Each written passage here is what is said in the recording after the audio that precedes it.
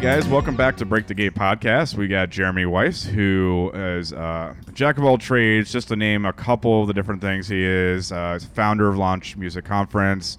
He's the owner of CI Companies. He's also an in-house talent buyer for HMAC, which is the House of Music, Arts, and Culture. And I know you do a bunch of different things, but did I get most of that right? Yeah, definitely. Cool, man. I liked all things music since I was a little kid. Yeah, great, awesome. Well, I was just about to say, let's get into a little bit about your journey, how you got into where you're at right now. I when I was a teenager, I was obsessed with my father. Had been in a band like before he became a rural family doctor. Okay. And it was always kind of like this investigation I was conducting when I was from like 5th grade through like maybe 12 years old. So I always thought it was so cool that he was in a band. And then I started bands that were really bad. My brothers had been in like into punk and things like that, some early metal. So I had kind of like this, want to be a little bit like them kind of thing going on. So I think when I was really young, I got into like real the earliest like DIY music. And really, I mean, it was do it yourself because labels saw no commercial value in this music. And I think from there, as I did that deeper dive and I would write letters and I would mail order stuff, kind of got to know more and more about how that's accomplished. Really fell in love with like the raw sound of the music and stuff and the social justice issues. So I would reach out to some of these people I idolized, ask them, where do you press a record? How do you do this? How do you do that? It certainly wasn't this sophisticated nationwide or global distribution. The nationwide and global distribution occurred in my parents' basement, where I would handwrite letters back to people who I'd be lucky enough to have ordered one of the records I released. Right. And then I just started answering similar calls to like do concerts. These bands were playing. I was too young to drive.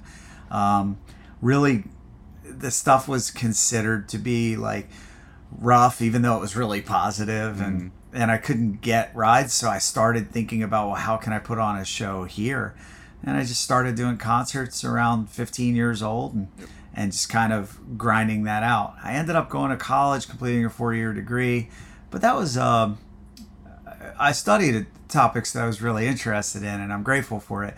But that was also kind of because at that time, you really kind of owed it to your parents. Yeah, absolutely. If you were in a position to go to school, to finish school. This was not a career, is what I'm trying to establish. It was like this kind of I was just seeking out like all of these experiences that my early punk rock idols were having.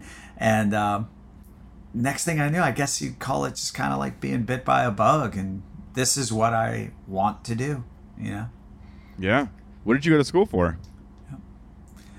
Well, I took 3 years of business, which makes a lot of sense to most people. But I had taken a lot of electives in what we called Black Studies. So I ended up a Black Studies major. I thought I was going to solve like all the world's problems with regard to race by learning, from some brilliant people who marched with King and X and and I loved every second of it. Was like everything was all brand new.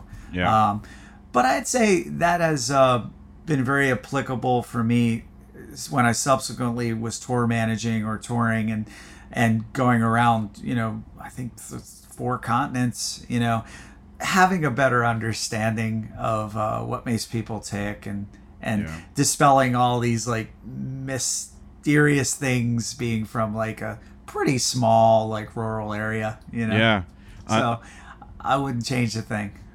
On the it's a little bit off topic, but on the subject of Black and African American culture, have you ever watched Godfather of Harlem?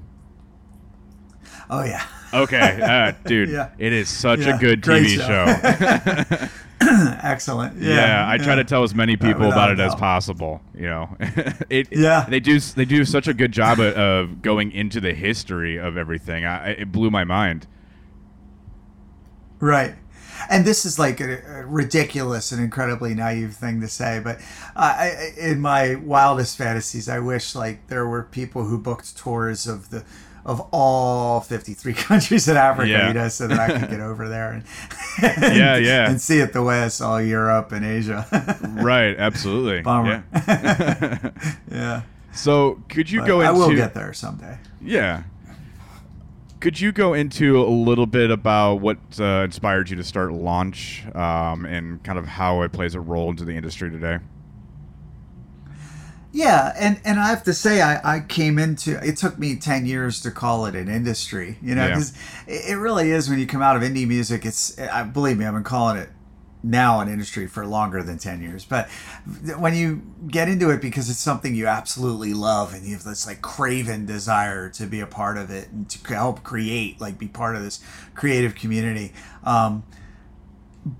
There's a reason I'm bringing this up. When you have those ambitions and they're not really, you're not allowing yourself to think like, oh, this is going to be my job, because it doesn't feel like one when you're so inspired anyway.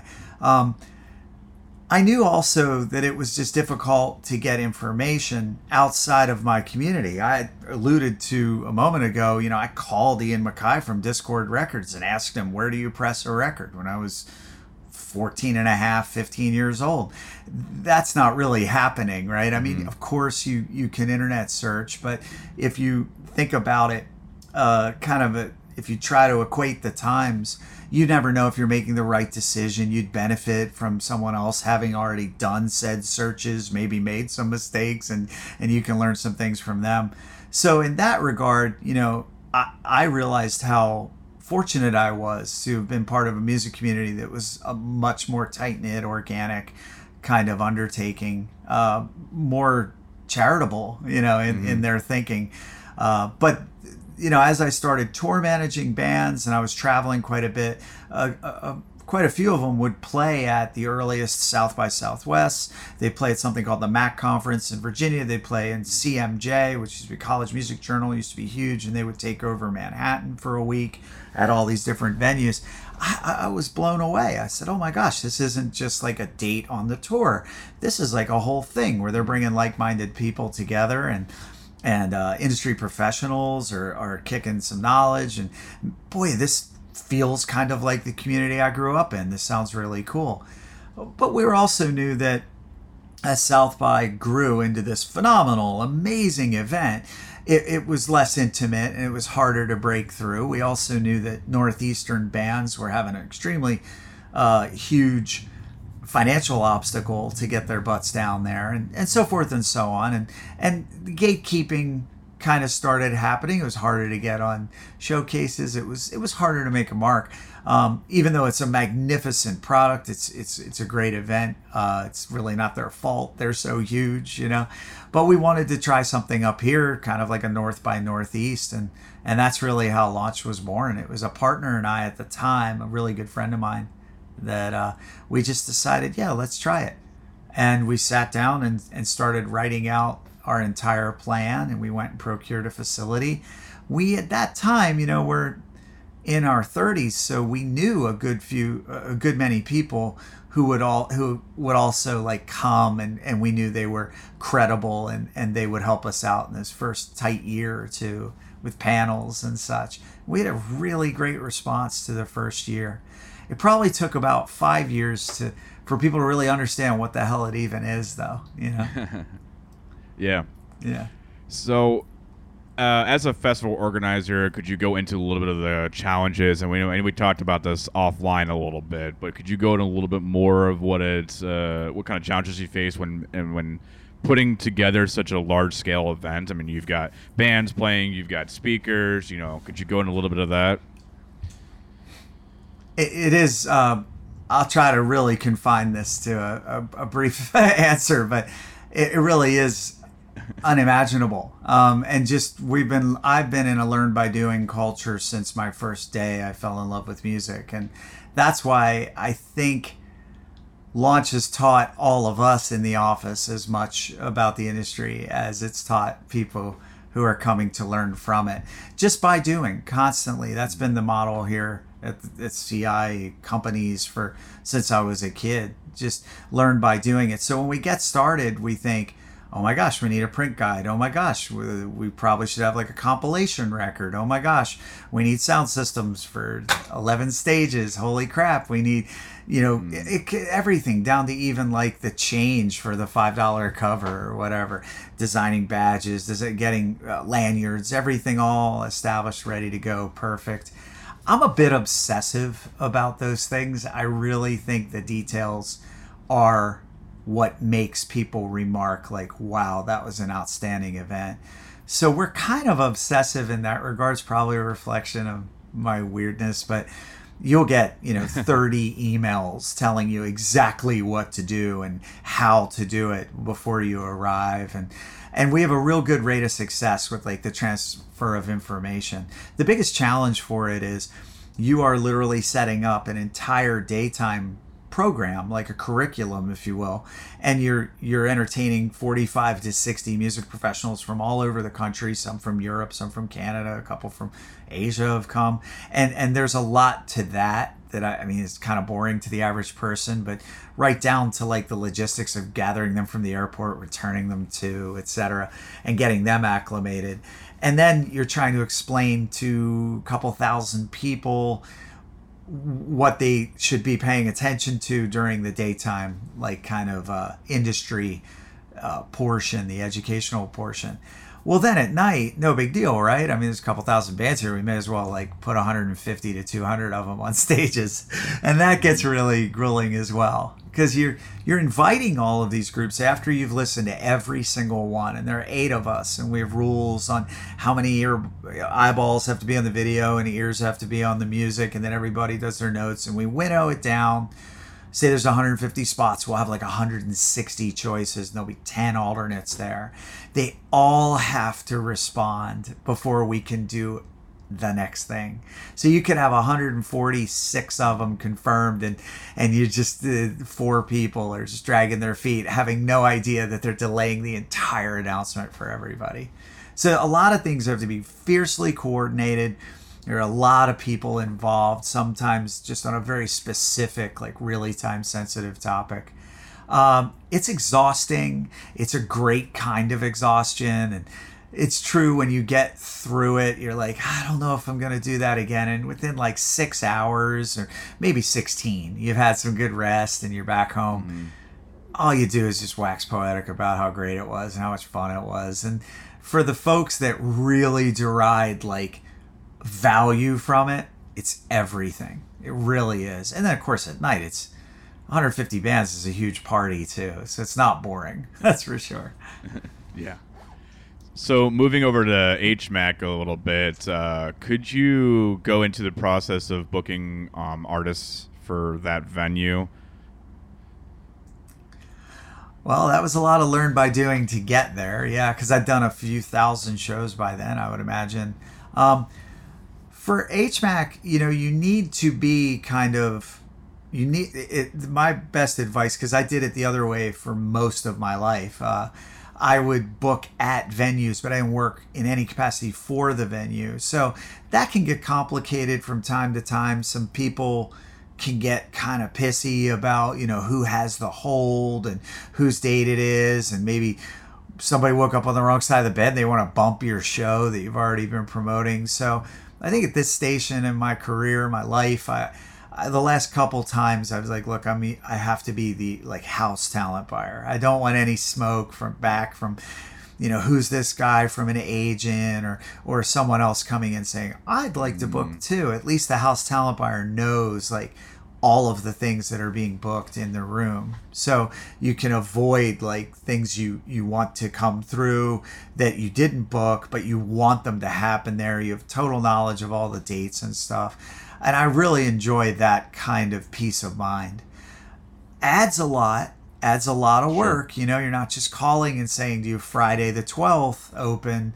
You're checking every day, like calendars and ticket counts and announcements and things of that nature. What I like about that venue so much is that it is it's an amalgamation of like some of the hundreds of venues I went through as a performer and a tour manager, and I really love that it has a 300 capacity room, and then totally in a different location, it's like 50,000 square feet. There's an 1100 cap room. And then in the middle, so to speak, there's an enormous, like wide open, high ceilings bar and restaurant. And I think that really gives me that like communal vibe that I crave when you're doing a show. People show up a couple hours early. So I really did, I think, pick a really nice spot to settle into the last few years. Yeah, it sounds like you've got a little bit of flexibility too on artists. You know, for some in-house talent buyers, they may be an in-house for 1100 cap venue, and that's their cap. You know, they can't necessarily book the the touring band that's maybe done your market twice. But for you could book that same band, and then that very you could also book like state champs or something like that. It's somebody else who could fill out that 1100 cap room. So you're in a very good and lucky position because not a lot of people have that.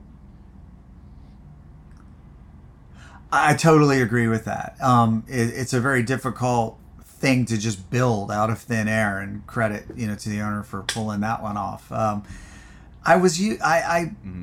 When I started, I was doing the Chameleon Club, and I was doing what were like the first all ages venues. I mean, they thought they were, events.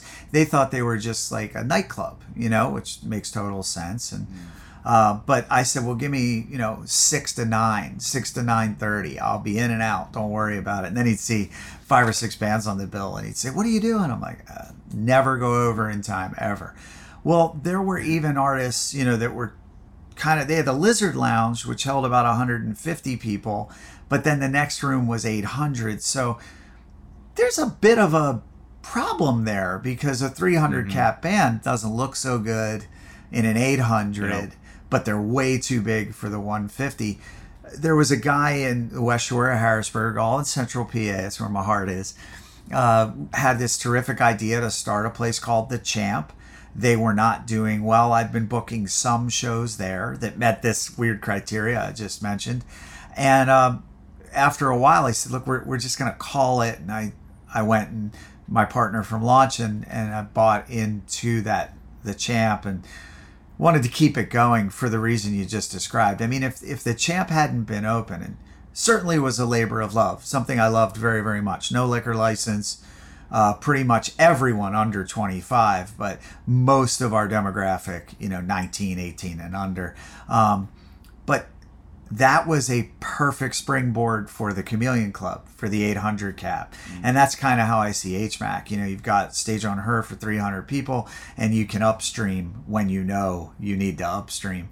The Champ did that for so many artists, and I mention artists sometimes, but I don't assume everybody knows like every genre of music. But We Came as Romans, The Word Alive, I Know Sleeping with Sirens, we had Black Veil Brides, we had A Day to Remember. We had all of these artists when they were opening on smaller packages, and it was an amazing experience, of course, to like recall that these bands played for smaller crowds and lower guarantees, but that was also the reason you could upstream them into the next room. So I agree with you totally. Yeah. So speaking of guarantees, how do you negotiate what guarantees should be paid out to what artists? Agents are sometimes can be called the used car salesman of the industry. A lot of times they'll try to sell you on a package that's probably not worth what they say they are, but they could be. How do you know when it is? Well, I'm a little different. Sometimes I think a lot of agents may not care for me. I'm not sure if what they're taking my candor as an insult or something. I'm not really entirely sure. I just think you do a proper assessment of your market. So there can be an artist that crushes at 65 miles away in Philadelphia, and you really, really want to bring them into your market. You really, really want to like build a second home for them there. So maybe they weren't on a tour of major markets, and now they want to go back out on tour and they want to play secondaries like our smaller than Philly and New York and Baltimore market. If you haven't built something there, it's like a big guessing game to see if that artist is caught outside of these like 2, 3, 4, 5 million, population cities. So I think sometimes when I'm extremely aware of like how great an artist is and how badly I'd like them to play my town, but I have to suggest a dollar amount that is not, it's incongruent with what they get in these major markets, I submit that sometimes they might get upset. What I would say, or just think I'm an asshole, what I would suggest to people primarily is, it's just like someone telling you you're buying a home. Like, do not fall in love, to the extent that you're going to be house poor. Colleague of mine, Kevin Lyman, would come to launch because he partnered with me for a few years and he was a guest a couple times in addition to that in launch. He said, who here wants to be a promoter? And a bunch of people raised their hands. He's like, all right, take $25,000. I don't care how you get it. Borrow from grandparents, borrow from friends, take it out of your life savings or your college account. Put it in a brown paper bag and light it on fire. That's how you're going to learn to be a promoter. I think that I was always careful to avoid that. I would close by saying, if you really love a band, you have to ask yourself, do I want to buy the $20,000 ticket or do I want to buy the $30 ticket? Like, to the extent that I might lose $8,000 or I might just have to go to the show and enjoy it. I think I've always kind of chosen the latter. There are things I've done as a labor of love, please don't misunderstand, but nothing that was to the extent, I'll have it like that where I could just burn 20 grand, just to see an artist that I really like. So it's a difficult time right now. I totally understand it. The music industry was the very, very, very last entity in this entire economy that was not only permitted to come back, but just that came back anyway. So if you really think about it, even the last COVID relief in the country was given to save our stages, and the venue operators. So people are a little ravenous. I understand, and artists are also confronted with, they didn't really tour. They were living off record revenue. This is a lot of things people have already heard, but I'm trying to give it a little more human twist, And I think they get out there and they're like, I need to go out on tour and these are the things I need. Lastly, I think what people don't think about are production values. We as a consumer, outside of course like the DIY and like really punky stuff, we want a show, man. And we are really glamorizing that. And I like that genres like death metal and stuff aren't pulling their punches when it comes to production and putting on a show. They're like, hey, Harry Styles is rad, but I got a few tricks too. I can entertain you visually as well. And I think that comes at a price as well. So the fans, to be fair, we're kind of demanding these extraordinary experiences, but then we're kind of don't want to pay for it. So I do see both sides. But yeah, I think we have a bit of a problem with pricing right now. And I think we're settling down. I think we're, as we're pushing through halfway through 2023 and we've been open a solid 2 years, really, maybe a year and a half full time. I think things are starting to come back down to earth. Yeah, I think as you mentioned a little bit too, a lot of it has to do with the COVID bubble. Nobody was touring for so long, and now everybody's touring. And of course, supply and demand doesn't stop when music wants to be heard. You've got like you said, the production costs. You got buses are costing more. Some are not even available. Vans cost more. Gas costs more. Even simple things like guitar strings. So food. You kind of hit the head a little bit. Yeah. Food, yeah. So and like you said, it does seem like it might be dwindling down a little bit. I guess I just kind of hope that some of the younger agents recognize that as the industry changes on a financial level, that they should be adapting as well, because otherwise there could be a scenario to where they might burn their artist out in a local scene financially. You know, if somebody comes to you and says, "Hey, I want to book this artist for $5,000," but they only get $3,000 of income, the promoter would be less likely to work with you the next time. It's very true. I think everyone is going to have to start managing their excesses a bit, not just the ticket buyer. You know, the ticket buyer, that's an easy one. I have the money. I'm picking 2 out of the next 6 shows that I really would go to, but I don't have the money. Well, what could happen then, though, is those 4 other shows that person really would have gone to, like, you have to ask, what would have happened if they were each $6 cheaper? You know, would that at least have provided enough for them to go to like 2 of those 4 remaining shows? Not really sure. We'll find out. I do think, as a, you know, on a macro scale, we flooded a lot of money into our economy to like keep it going during a very difficult time.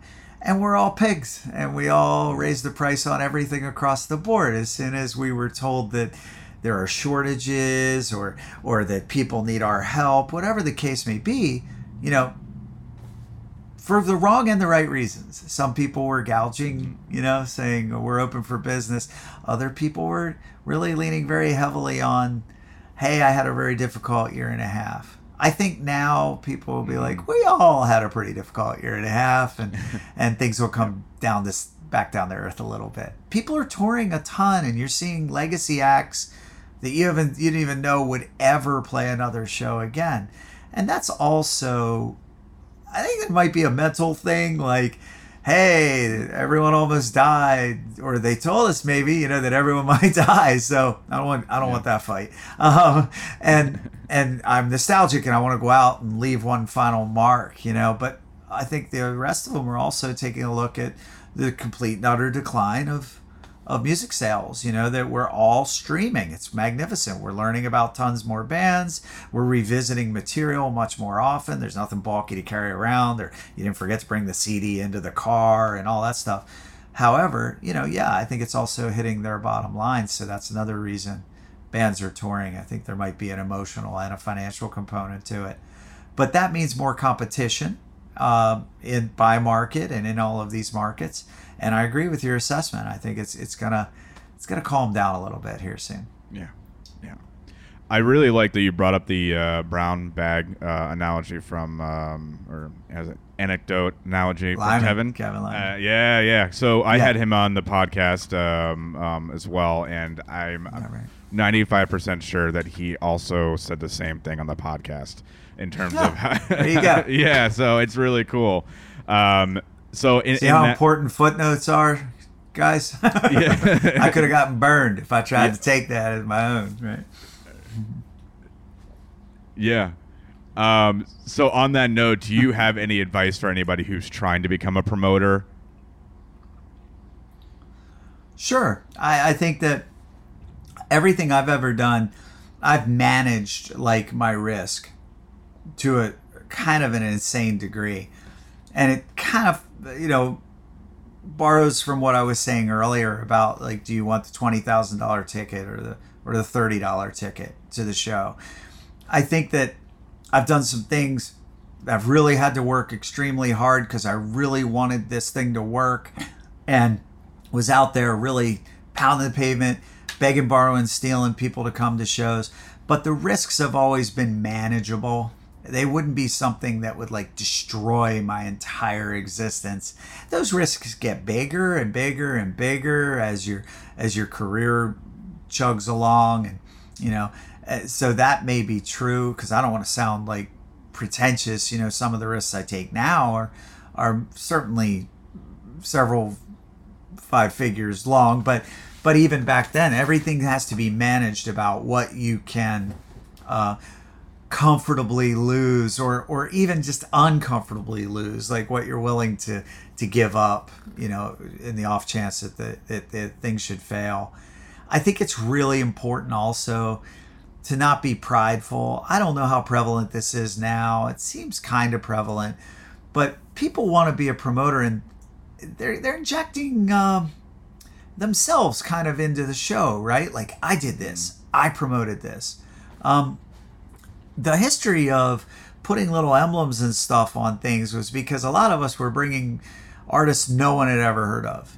So first time I booked Jimmy Eat World, they were $40, and I really thought they were amazing, and I really wanted people to come and see them. So I had to remind them, hey, I'm the guy who, brought you Juliana Theory with My Chemical Romance last month, and you really liked that show. You trusted me then, so trust me now, and that's literally how it was meant to go. I don't see a problem with a presenting person, but I would really caution people not to think they're the show. There is absolutely no show without basically your talent, and then I'd say secondarily your venue and or techs and people who are producing the live audio and video experience. You're not the show. You're not the big time. Maybe that's why you hear some things about agents just going in on talent buyers, because maybe there's too much hubris there. Maybe there's too much narcissism. I don't know. And the reason I said all of that was to simply say, ask other talent buyers, or ask a former talent buyer, ask in forums online. Please, do your due diligence. No one likes to. You and I meet on a Friday night. We both bought used cars. They're pretty similar. You got the Toyota, I got the Honda, and I find out that I paid $4,000 more for the same exact specs of yours. That's no fun. Exactly. Nobody wants to go through that. Yeah, I was going to bring that up as well. If that's a good way to assess your market a little bit, or more so, I guess, assess what a band should get on a guarantee, is by asking other promoters in some of the other markets what they were going for. Is that good business etiquette? Do you feel like that doing that might be kind of shady a little bit, or what are your thoughts on that? I mean, I know you touched a little bit about it. There's trust involved, and I'm not going to tell you that you can just call who would be your main competitor and ask them how much they paid for a successful show.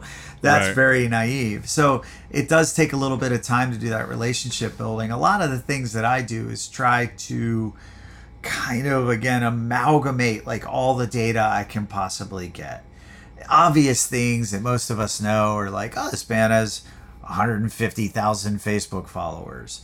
Oh, they have 6 engagements on their last 7 months of posts. Maybe things aren't going as well. Let me dip over to Instagram. Oh, Instagram's popping. Okay, maybe I identified something. There might be something to it. They're just not working the Facebook page like they are this newer page that they're really into, or technology that band members find easier. Maybe I go in and see that they have 1.6 million monthly listens on Spotify, but the streams aren't that impressive. There's only 3-4 million streams on a song. These are all really literal examples. I hope they're not too boring. Yep, nope, but perfect. They're free, so exactly. But you can look at that and think, oh well, a monthly listen is just a click on a, if you do not actually skip a song on a playlist, a large playlist. If you get 1, 2, 5 seconds into it, they get a monthly listener out of that. They get a stream when it hits 30 seconds. So maybe someone did some really great work, got them on these huge podcasts. Podcasts. Got them on these huge playlists. Yep. I was thinking of your huge podcast. They get them on these playlists, and then they're racking up monthly listens, but it's not really translating to a fervor for the band. Other ways, there's an older way, Polestar. Spend $500, you can get some ticket and sales data. Anyone in the country, of similarly sized markets. You should go to a lot of shows. I believe very much in that. I've gone to shows that are packed, and I feel like no one knows why they're there, and it was kind of like a real flash in the pan phenomenon. I've gone to shows that were really well attended, and I'm seeing transcendent, tearful, just super engaged people. I'm like, I want that band so bad, because I'm becoming that fan in the audience. I think a lot of the research is extremely important. I really do. So if I'm booking a band, I can get all this data together and I can make an educated guess, and that's fine. And I think I'm very good at that. I mean, you should be if you're doing it 30 freaking years, right? I mean, why would you keep doing it, right? If you're that bad at it. But I also like to book things on feel, and like I described, I've been to shows where I'm like, oh my God, like this band is just life-changing for all of us in this room. I got to bring this to market. I got to show people. But now those acts, they have the assets here. You can go and pull YouTube videos and be like, look at that, and you can pull live recordings. You can get them.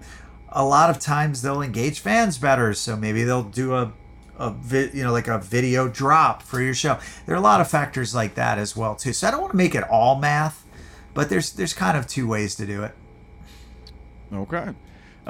So you talked about a little bit earlier how, especially with the launch, no pun intended, or maybe, that you were 30 around the time and you kind of already had a little bit of a foothold in the industry, so you allowed you to be able to build something. With that, I've noticed that networking is very important in the music industry. Could you go into a little bit of what your thoughts are on networking? There's something about me that people probably think I'm full of shit. And I'm sorry, I'm not. I think that relationships are really important. I also think that I've made some really sincere and real connections with people in this music community. Sure, there's a lot of mean people. There's a lot of sharks in the water, just like any other salesy industry. But I've also made some really great connections. Maybe the infancy of that is a term we use as networking. Because even then, you can be this master networker, but people kind of know that you practiced and you're kind of full of it, right? Mm-hmm. So I would encourage people, without question, there's nothing will ever replace FaceTime. Nothing will ever replace sitting with someone and talking with them. And sometimes those connections have nothing to do with your ambition or your craft, and you're just kind of getting to know each other. Because the best corners of any industry are built with pockets of like-minded people. They work at the same pace. They work with the same degree of detail or lack thereof. They have the same ambitions, whether it's pure profit or kind of a mixture of art and prosperity. There are so many different pockets within this industry that if you don't network, you can't even identify who's going to bring out the best in you and you're going to bring out the best in them. But there is no question in my mind, body, and soul that networking is tantamount. If you are sitting at home waiting, I think you're host. I think you're not going to have very much of a shot. And that, if you can, I'm going to ask you a question. Name me an industry where what I just said isn't accurate. Right? I mean, where they wouldn't benefit immensely from getting out into their own field and undertaking to really meet people. There is no industry, even in the engineering field. Networking is key. I mean, I wouldn't have gotten half the roles I got if I weren't for networking in some way. You hear that? Engineering, right? Most people have no idea what that even is. I mean, I have a really basic understanding of chemical and electrical engineering, meaning what the role of those two types of engineering are. But honestly, even in engineering, right? That is across the board. It doesn't matter if you work at Pizza Hut, you're going to be talking to people and making connections if you would like to move up in that company. In this regard, what I like about it is I'm meeting a lot of people that share my interests.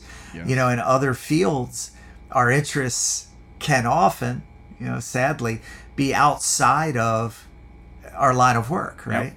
I mean, I'd say that's fair for the lion's share of people. I don't mean they're miserable at work, but when you ask them what they did on the weekend, they didn't engineer. Mm-hmm. Right. I know I said that in a funny way on purpose, but they didn't do that. They went kayaking or skiing or to a concert, right?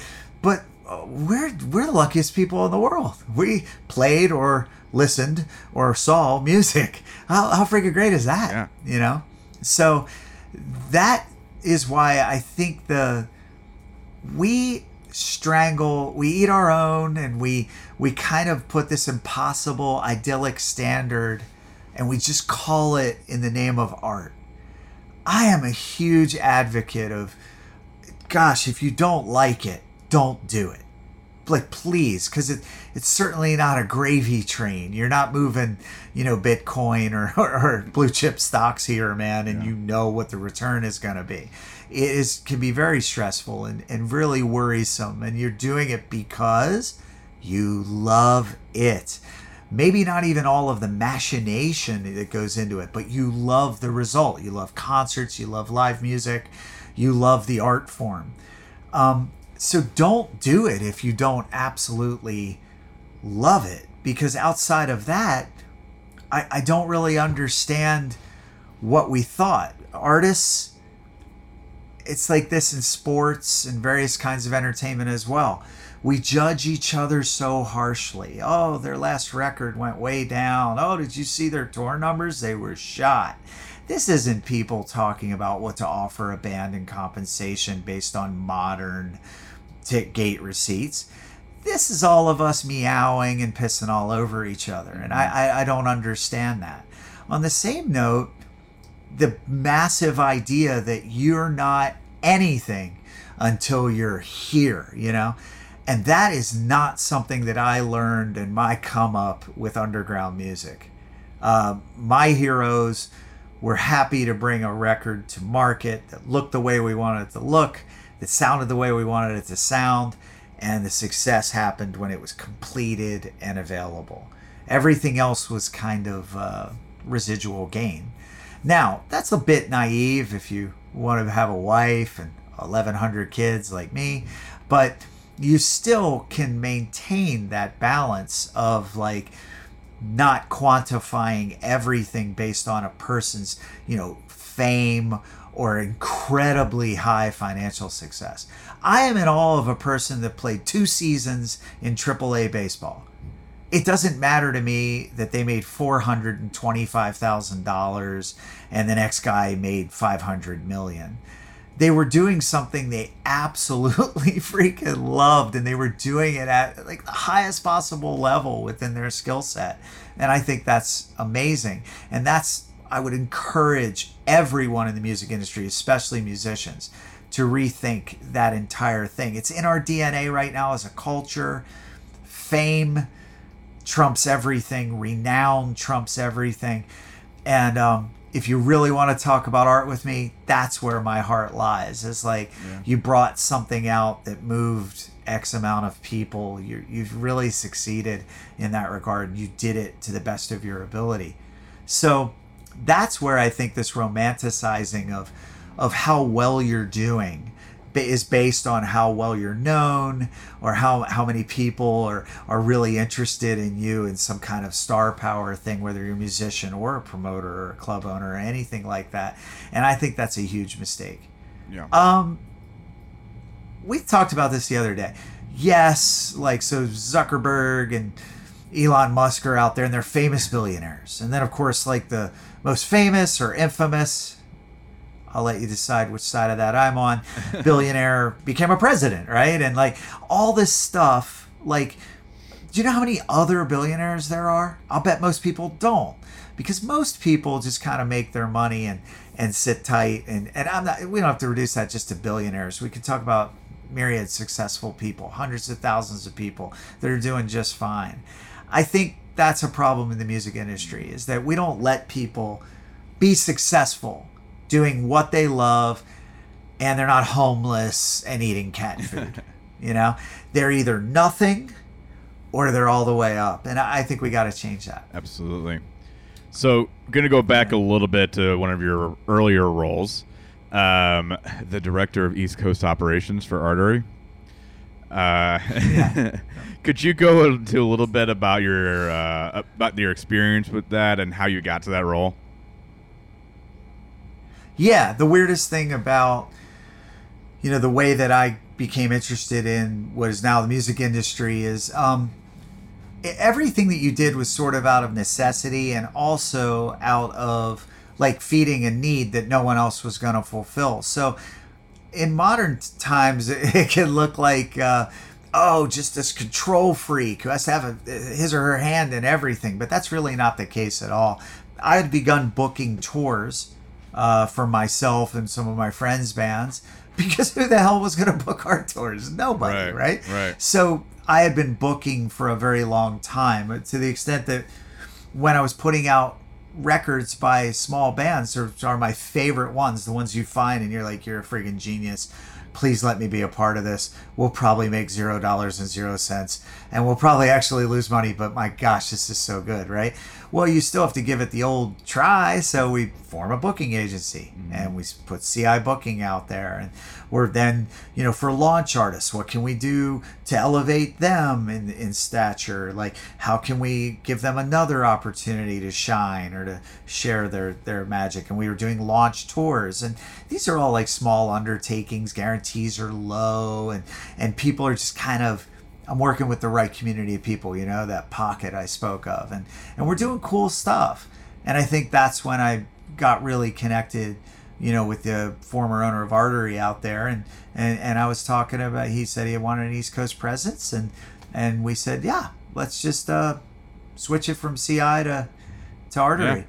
Yeah. Again, I mean, the CI thing was to lend as much possible renown or credibility. I'm not saying it's big, but it was bigger than the bands, Sure. Like, so, hey, it's us, it's going to be good. Well, Artery was bigger than us too. So we got an opportunity to elevate a lot of our roster. I would have liked to see more mixing of the various agents, like putting bands out together. I think that would have been something that I would have enjoyed more, and it's probably ultimately why my interest in it waned a little bit. I kind of thought that, this Midwest band will, they'll start out there and then they'll make it over here to some of our East Coast bands, and everyone will benefit along the way, sharing markets and stuff. Show swapping. Not a lot of that happened. Yeah, sure. Yeah. It kind of like a tour that is bookended with show swaps, and really kind of grow those bands that way. But it is interesting. Got a few extra answers on the phone, got a few extra looks, from agents. It's always intriguing to see that they did good work building their brand, and they put out a lot of quality stuff, and that was very helpful for us. And I met a really good friend of mine to this day who's running Dynamic now through Artery, so I can't complain. Yeah. So Trevor. Yeah, Trevor Swenson. Yeah. I just had him on the podcast as well. So. No way! That's amazing. Yeah. That's I swear I did not look up whoever was on the. I don't mean that in an arrogant way either, but it seems kind of like something's up here. But no, I'm serious. I guess we just both know really nice people. Yeah, exactly. I think that's what it is. I think I've spent enough time in the music industry as you have. You've twice in maybe three times more, but to know who like the good guys were, the ones who were actually trying to make a difference in the industry, and I kind of resonated with that, and that kept me, it reminded me of that, like every time I thought about, who's killing it right now in the game? Oh, it's got to be Trevor, or it's got to be Kevin Lyman, or even his daughter's now doing stuff, as a day-to-day manager. And her and I still talk too, because I just attach myself to people who are genuinely just trying to make a difference in the industry versus somebody who's just trying to, flip those pancakes, get just as much as fast as possible, get people out the door, make money, that type of thing, because those people, they come and go. I agree. Yeah. You don't enter, I'm sure Kevin said something similar, but this is not an industry you get in, get out, like to flip. You can get really burned very quickly, If I can think of so many times someone did one show and they crushed it. Like, hey man, congratulations. And they're like, I'm unstoppable. Ooh. I don't know. Yeah, about yeah, that. yeah. Do a Let's couple dial back a more. little Yeah, bit. we'll see where you. Yeah, yeah, Right, right. yeah.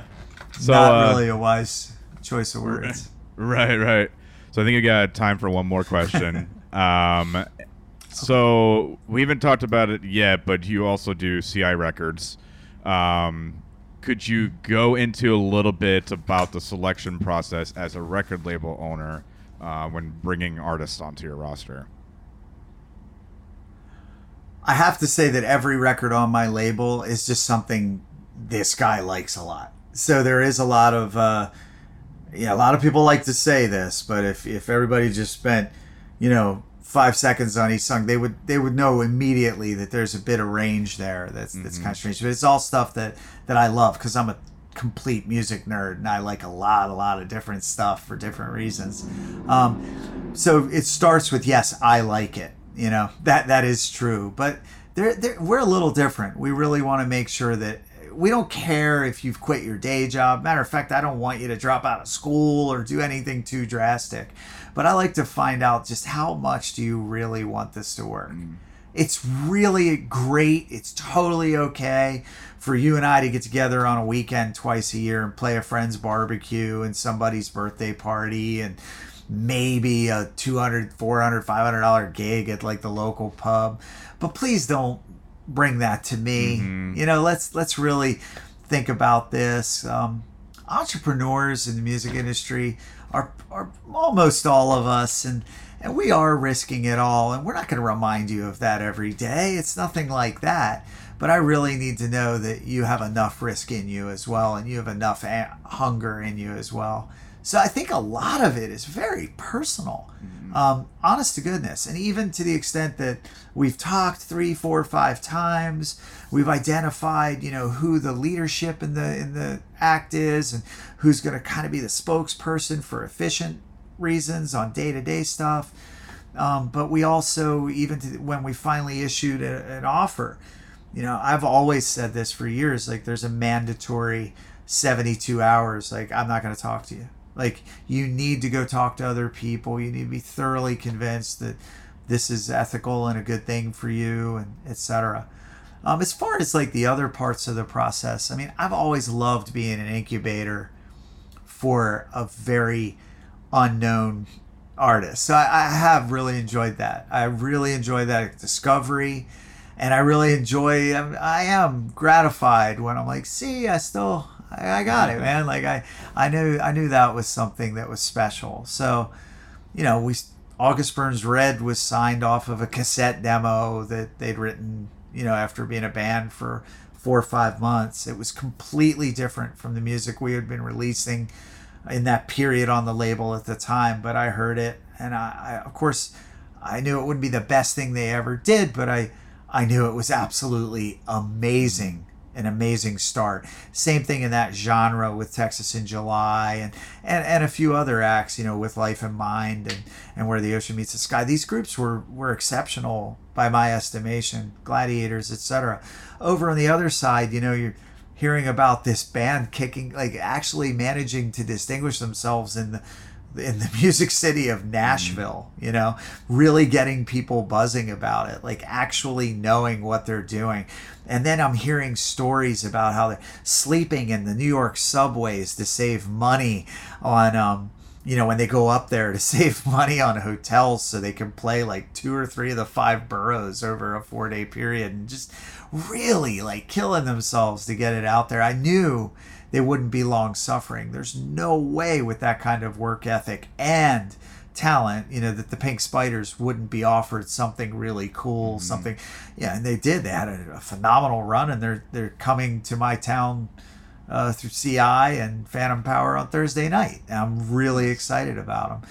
So like there are a variety of reasons. If I love the music and I also really believe in the person's drive and their passion for like getting it out there. Lastly, I need to point out that we're not like a long-term stop. We can be, and there are several bands that we're like their Warner Brothers Led Zeppelin. Like we'll put out every record, no matter what. Doesn't matter what the balance sheet says or anything like that. If we're really dialed in together personally and musically. But mostly I'm thinking about giving people a chance to enjoy some label services, and maybe, you know, I'm an old guy, so I know a lot of people. Maybe I can really move the needle for them, get them upstreamed, get them in front of a lot of eyeballs at friends who do festivals and book clubs and things like that, and agents, and really try everything in my power in that regard as well, but not nail them down to, you know, 3, 4, 5 albums. Like, they can come in and sort of get in, get out in that respect as well. So it really is an affable kind of friendly agreement, you know, to work together. Absolutely. That's how the label works. Okay. Yeah. Cool, man. Well, you've provided a lot of really valuable information. I think this is probably one of the best podcasts we've done in a while. Thanks. Yeah, man. I'd love to have you on again. But for now, this is it. Yeah, we'll definitely we'll figure it out. We'll get a part 2 out there, and we'll do another hour or something, and we'll just, you know, ask more questions, and maybe you can ask me questions. And that was one of the things that I liked about Trevor too, because when I had him on the podcast, he was starting to ask me questions, and that was like caught me off guard. And I was like, this is why I like you. So, well, it's true though. I mean, everybody has to ask themselves, would I buy this? Right. That's the worst problem in all of business. Yep. You know, if you build it, they'll come kind of thing. It's just, I get it. You're so impassioned. You think this thing is such a phenomenal product or idea. Right. And the public doesn't care. Life isn't fair. Right. And I like to ask people questions, especially people who know as much as you do. Yeah. Like, I think there's a big mistake people think is experts mean that, you know, or people who just know a lot mean that they're done. Sure, like, right. Being curious, they're done learning. It's so ridiculous. Yeah. Yep. All right, Jeremy. I appreciate you coming on, man. Like I said, great having you on. Great talking with you. Talk to you soon. Thanks. No problem.